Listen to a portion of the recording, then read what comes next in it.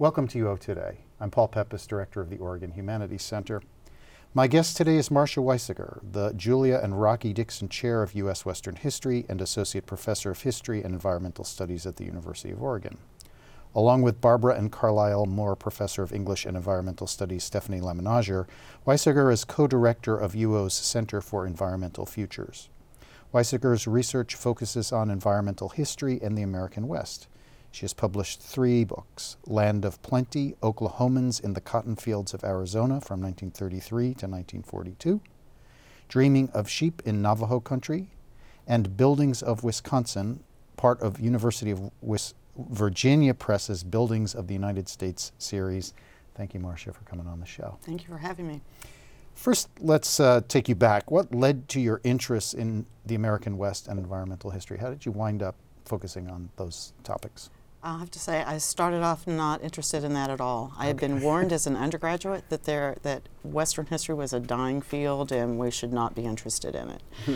But I was determined to work as a historian after I got my BA in history at Arizona State University, where I also studied anthropology, focusing on archaeology. And I thought I was going to be an archaeologist. But I got worked for an architect who did historic preservation projects throughout Arizona, and doing research for him, I fell in love with Western history and the ways that people the expectations that people had about the landscape they were going to encounter and their response to encountering the desert environment after coming from the humid East made me fascinated. And I've been an environmental historian and a historian of the American West ever since. There wasn't really a field of environmental history, though, when I started this. I began this work in the late 1970s, early 1980s, and well, the field existed, but it hadn't really hit the consciousness of the historical profession. And I went to graduate school in the American West and thought I'd like to think about the environment. And one of my advisors showed me that there is a whole new world out there in environmental history.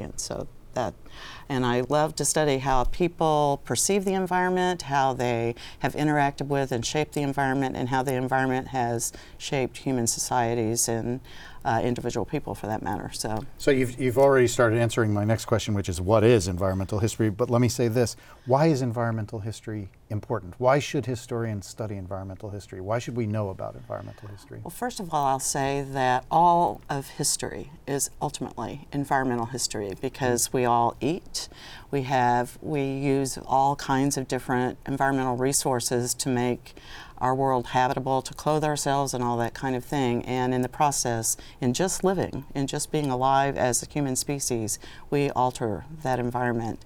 And understanding how we alter environments and the unintended consequences of our decision making fascinates me.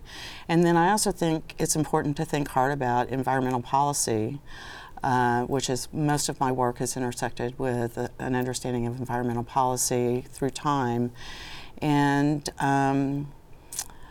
a lot of that has been good people with good intentions who didn't think quite far ahead enough to realize what the unexpected consequences would be of their own policies as they tried to shape things in good directions. And I think it's really important for us to learn from those lessons when we shape new environmental policies. So history has a bearing on the future. I think so, and that's why the environmental humanities group that I'm with, the Center for Environmental Futures, that's partly why we are called that, because we are thinking about the future. But I think environmental historians in particular, within history, really do think a lot about the future and how what directions we're going in and how to shape that into a better future. So I know one of the particular areas of expertise that you have as a historian of the American West and of environmental history is the role of gender in environmental history, and the role of gender in the way that humans have understood nature. So tell us a little bit about that aspect of your work.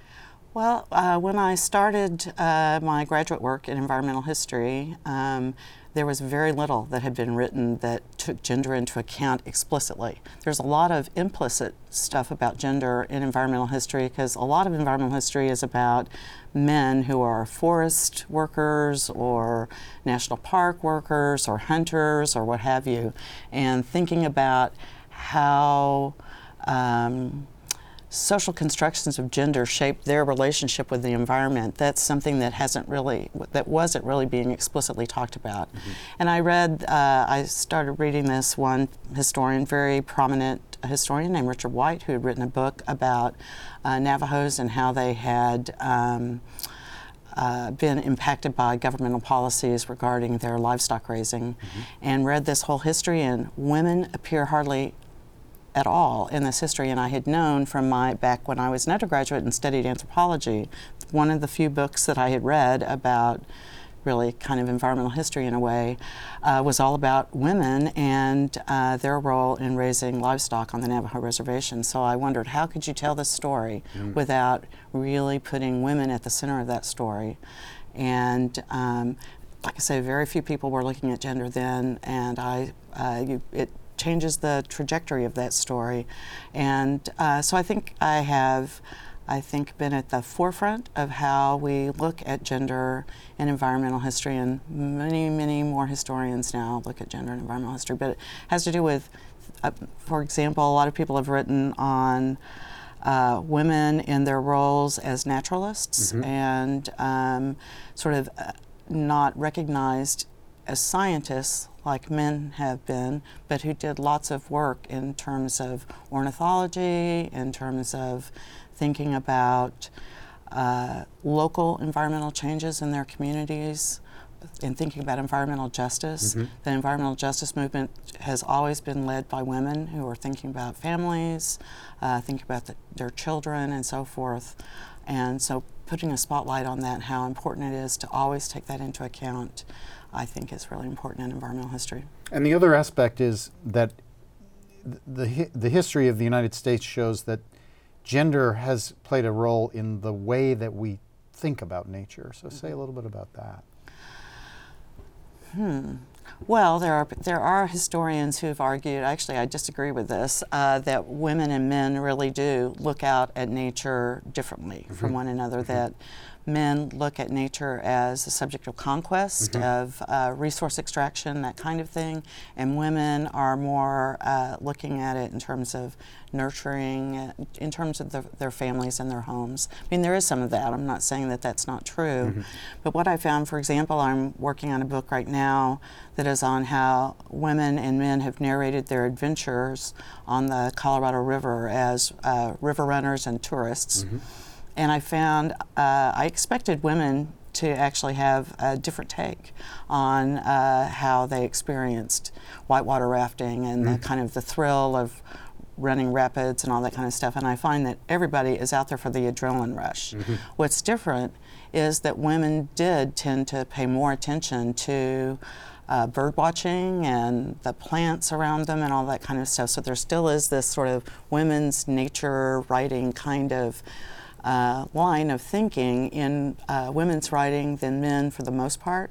But there are also men who've, looked at those kinds of things too, who are naturalists, who go out in the environment. So I don't see the clear-cut split that some historians and literary critics have seen in the past. So what are the documents? What kind of archives do you use in your work? I use a lot. I'm a person who uses a lot of government sources, so really boring government reports of various sorts. But actually, among those reports are oftentimes explorers' journals. That's how I got turned on to this when I said I did this in Arizona and was doing this local history regarding historic preservation. I was assigned to look at how people who were following trails very early on in the mid-19th century, or people who really identified themselves as explorers, were writing about the environment, and a lot of those are in government reports. So there's lots of interesting things like that. But I also look at ethnographic studies, how people have thought about their spiritual beliefs with the environment, people's correspondence. This stuff that I'm working with on River Runners, there's this trove of diaries, over 100 diaries written by people who ran the Colorado River between 1869 and the 1970s. From John Wesley Powell to Ed Abbey is the span of my Where is that book. archive? It's at the Huntington Library in San Marino, California. Wow, cool. It's just amazing. I spent 9 months doing nothing but reading diaries, and then discovered there's other troves of diaries around that I've gone and looked at. Photographs are really important to me in environmental history, and thinking hard about what the photographer's agenda was when they took photographs, because they're often used as evidence for certain policy ideas, and so thinking more critically about those ideas. And a lot of scientific documents. I use a lot of science in my work and try to read that critically as I think about what that can tell me about how people changed the environment and what they understood at the time that they were doing.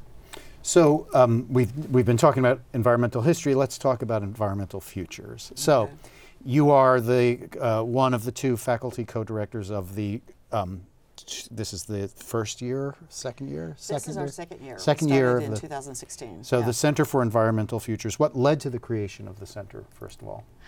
Well, we met for the first time, I think it was maybe in 2015, just to sort of brainstorm. It was a group of people who were in environmental studies, but were in the humanities side of that, and social sciences, brainstorming what we might do as this new emerging field of environmental humanities, which has really taken off since about 2012, and how we might embrace that term, environmental humanities, and see where that would take us. And so we formed an organization around 2016. We've had a series of symposia that helped us to think through what we care about. But we're a group that believes that the humanities have a lot to offer in thinking about how we will deal with our environment in the future, and about real world problems like climate change. And I've just been in a meeting that's about environmental catastrophe, how to respond to environmental catastrophes. And we think that the environmental humanities have a lot to offer about that. We care about environmental justice as a key issue for us, and about interdisciplinary thinking, discussion, and research in order to try to actually solve problems. And partly that involves engaging people in good stories that help people to understand what the environmental problems are, what the science tells us, what history tells us has gone well or not, and so forth. And I think all of the environmental humanities have a lot to contribute to that, and what our environmental ethics and emotional responses might be. So who are some of your collaborators? Well, Stephanie Lemonager in English is one, Gordon Sayer also in English, and David Vasquez also in English. So those are Sarah Wald, very importantly, in English, and environmental studies. All of us are also appointed in environmental studies. Mark Carey in history, Steve Beta in history, Ryan Jones also in history. We have Nicholas Morar in philosophy, Brooke Muller, who's architect, and lots of other people in architectural history, in architecture and the arts, we have people in the education college, we have people in sociology, lots of different people who have been working with us.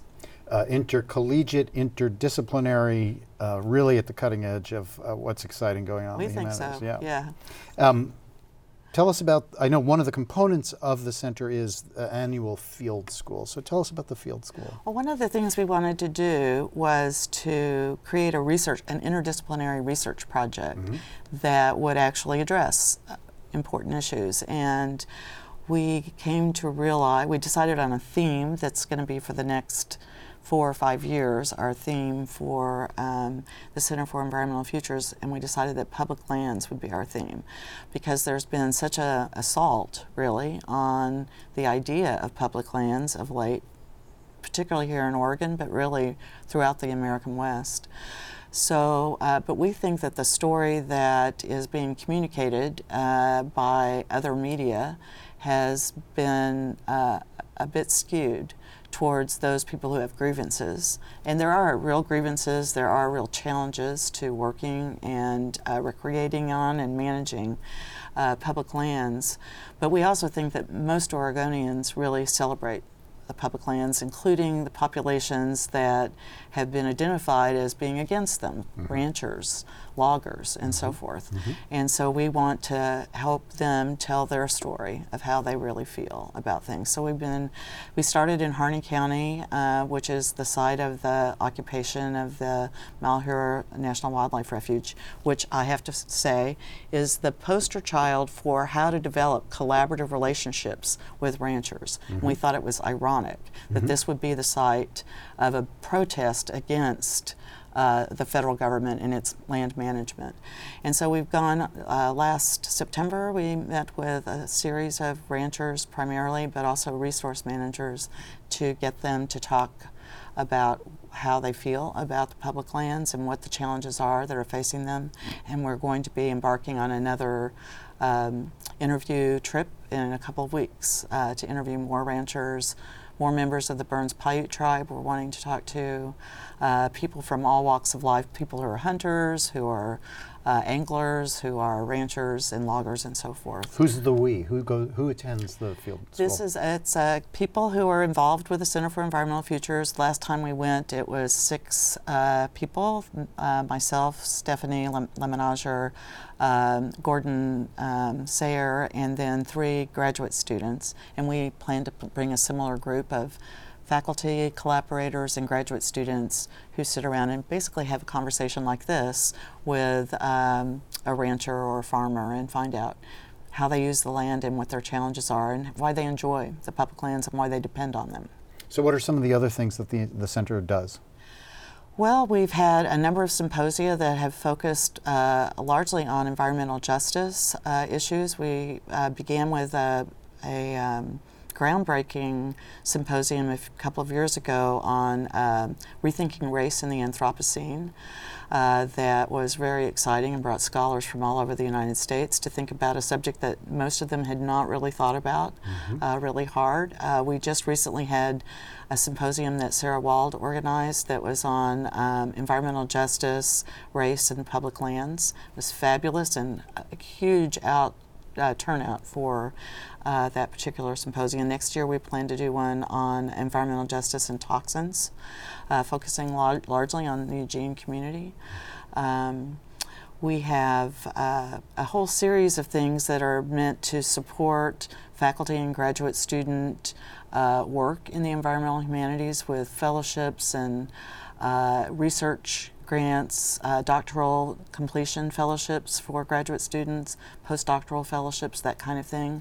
We hope to bring visiting scholars. We're wanting to put on a writing workshop to learn how to write for a general audience instead of for an academic audience. Not everybody feels really comfortable with that. We want people to get comfortable with writing for real people and not just ourselves. We are also doing some things that have to do with undergraduates. With this July, we're going to be talking with high school students about the environmental humanities and trying to recruit underrepresented populations to the U of O and get them to engage with the environmental humanities as well. So a lot of different things. And we have speakers all the time that come in to talk with us. So in March of this year, the Center for Environmental Futures was awarded a $600,000 grant from the Andrew W. Mellon Foundation. Why is that a significant accomplishment? Well, it's a huge accomplishment for us. First of all, the Mellon Foundation, you don't get to apply to them, they come to you. So somehow I to be honest, I don't know quite how why they decided on the U of O, but they had heard about us, and I know that Stephanie, my collaborator in all of this, has spoken internationally on this subject, and so that maybe they came across her in that way. But at any rate, they asked us to apply for this, and it launches our center. We've started off with some significant seed money from the university, also a grant from the American Council of Learned Societies to support the field school, which is going to result in a website that we call the Living Map of Oregon, and a book. But the Mellon Foundation first of all, it makes it possible for us to provide these fellowships and all this kind of stuff, to put on programs without having to constantly go around begging for money. To be able to support other people in their efforts with ongoing projects like the Tribal Climate Change Project. We're able to help fund that each year and make that more of an institution, give them more institutional support to support tribes coming and talking about the environment and the humanities. And we hope that it will launch us to be a permanent institution here at the University of Oregon and in the state of Oregon. Amen to that. Yeah, and you've been very helpful, I was going to say, in that, and we really appreciate it. So let's change direction a little bit. So you are also a teacher of environmental history. So tell us about a class or two that you regularly teach. Well, I teach 2 regular classes in environmental history that are kind of a survey, one that I personally call Death and Dying, that is sort of about species extinction over time from the arrival of Europeans, although we start actually in pre-European times with native cultures and how they too were altering their environment as they made a living, although on a different scale and with a different set of sensibilities about that.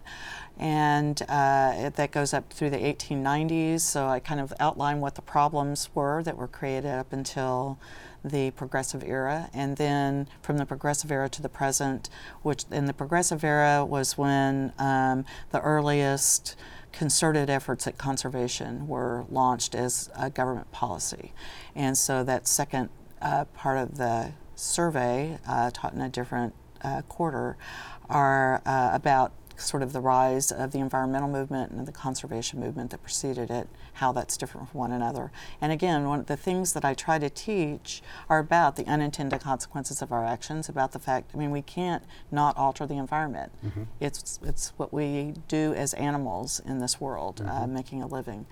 But we can be more thoughtful about how we do that. And so getting us to think about what are the unintended consequences, and the fact that the bad things that happen aren't created by villains, they're created by people just like you and me who thought they were doing the right thing for the most part, and or who just weren't thinking about it perhaps either, and trying to get particularly environmental studies students who come here to the U of O with the idea that most of them, they want to change the world, they want to change the planet, make it a better place, to get them to be humble about how they think about that as they move forward in their own lives. I know one of the things that you're very committed to is the mentoring of graduate students. Why is that something that's so important? Well, I don't know. I was a graduate student myself once, and I had an extraordinary mentor. And I've met many a person who has not had an extraordinary mentor, so that I know that that relationship is really important. I just get excited about engaging in their research. I learn from them about things that I've never thought of or haven't quite put together in the same way that they have. So I just find it very exciting, and to sort of pay forward what I got as a graduate student and a scholar. I know that a lot of the faculty who work in environmental studies and environmental humanities are particularly active in bringing their graduate students into their research and scholarship. Can you talk about that particular thing? Some examples you might share with us? Well, I have to say that historians tend to operate kind of in isolation, and so I haven't, to be honest, had much graduate working on my work as a graduate student working with me as a researcher. I have had undergraduates, though, who have taken my course and they're asked to do a research project, and sometimes those intersect with the things that I am working on, who have then gone on to work with me to conduct some of that research. And one person several years ago, kind of a side project that I'm working on, has to do with the intersections between the counterculture of the 1960s and early 70s and environmentalism, both being critiques of capitalism at the time. And one of the groups that I'm looking at regarding that is a group here in Eugene called the Hodads. And so one of the students looked at the Hodad collection, which is in special collections here at the Knight Library, and came to me and said, I expected these hippies to be a bunch of ne'er-do-wells, but they're like really hard workers who then partied hard at night, but they worked really, really hard during the day, and I want to know more about them. And so we met together roughly weekly to look at the collection together and think about that. And that was really exciting to me, to do something that was collaborative with this undergraduate student. And I tried to build on Tell us a little bit more those. about the Hodads. Who were they? They were a tree planting collective here in Eugene that was started by a couple of guys who were unemployed and first started working for a private contractor to replant trees after trees had been clear cut, and didn't like their employer and decided that they could bid on these contracts themselves with the Forest Service, and did so. And they built a multi-million-dollar collective. It's where, I don't know quite how to explain it, but they would pool their money, bid on these big contracts, multi-million-dollar contracts with the federal government to replant various clear-cut areas for the Forest Service. And the money that they would pool, that they had to do so to provide a bond for their work in taking on these contracts. They then lent that money to countercultural groups in Eugene that were starting interesting projects. And for example, Wow Hall was one of the places that they helped to fund the purchase of and rehabilitation of. So their influence is felt far beyond tree planting. But at the same time, they also then worked to stop the spraying of certain pesticides and became very active pesticide workers. And so one of the things I'm wanting to look at there in that particular study is the long-lasting influence of these people who they disbanded, but as a group, as the Hodads, but they are still, many of them, working in NGOs and in governmental positions trying to protect us from toxic pesticides and herbicides. Are any of them going to be involved in the toxic symposium that's coming? I am hoping that they will be involved. We haven't put together all the speakers for that, but I think they're a very important part of the story. So at any rate, we will be inviting them. We'll find out. So, Marcia, we've come to the end of our time. I want to thank you so much for taking the time to speak with us today on this last day of spring term of the year. It's been a real pleasure. Thank you. I've been speaking with Marcia Weisiger, the Julie and Rocky Dixon Chair of U.S. Western History and Associate Professor of History and Environmental Studies at the University of Oregon. Along with Professor of English and Environmental Studies Stephanie Lemenager, she is co-director of UO's new Center for Environmental Futures. Thanks again. Thanks for watching.